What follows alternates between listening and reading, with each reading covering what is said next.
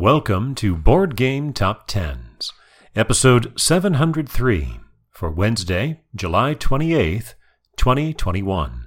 This is the GTS Distribution Edition, a monthly look at the top-selling games according to the distributor, GTS.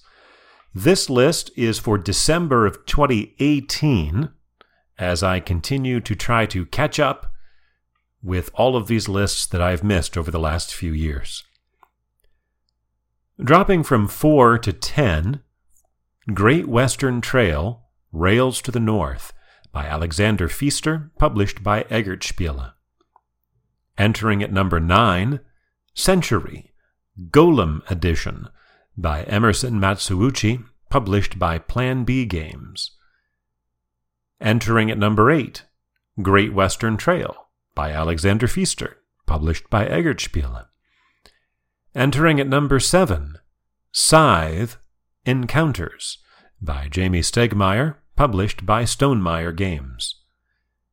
Entering at number 6, Flick 'em Up, Collector's Edition, by Jean-Yves Maupertuis and Gaëtan Beaugenot, published by Pretzel Games. Down from 3 to 5, Camel Up, by Stefan Bogen, published by Z-Man Games.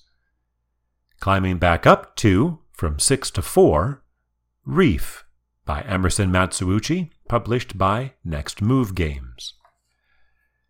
2 times back in October of 2018, number 2, in November down to number 8, now bouncing back up to number 3, Tokaido, 5th Anniversary Edition, by Antoine Bauza, published by Funforge. November's number 1 steps back to number 2, Azul, Stained Glass of Sintra, by Michael Kiesling, published by Plan B Games. And October's number 1 steps back up from number 2 to number 1 again, Azul, by Michael Kiesling, published by Plan B Games. Now, GTS Distribution not only publishes a list by units sold, which is this list, but also a separate list side by side of games by dollars sold.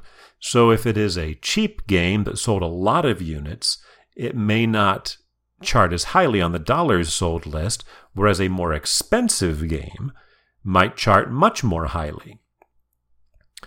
So there are 3 games in the units sold top 10 that did not make the dollars sold list. That's Flick 'em Up, Scythe, and the Great Western Trail expansion. The 3 games that did make the list, 19 on units sold, number 10 for dollars sold, Coimbra. 13 on the other list, 8 on the dollars list. I need to think of some way to describe this. Fury of Dracula, the 4th edition. And the most notable improvement, only number 14 on the units sold, but way up at number 2 on the dollars sold list, Gloomhaven. Again, this list was for December of 2018, and this podcast is for Wednesday, July 28th, 2021.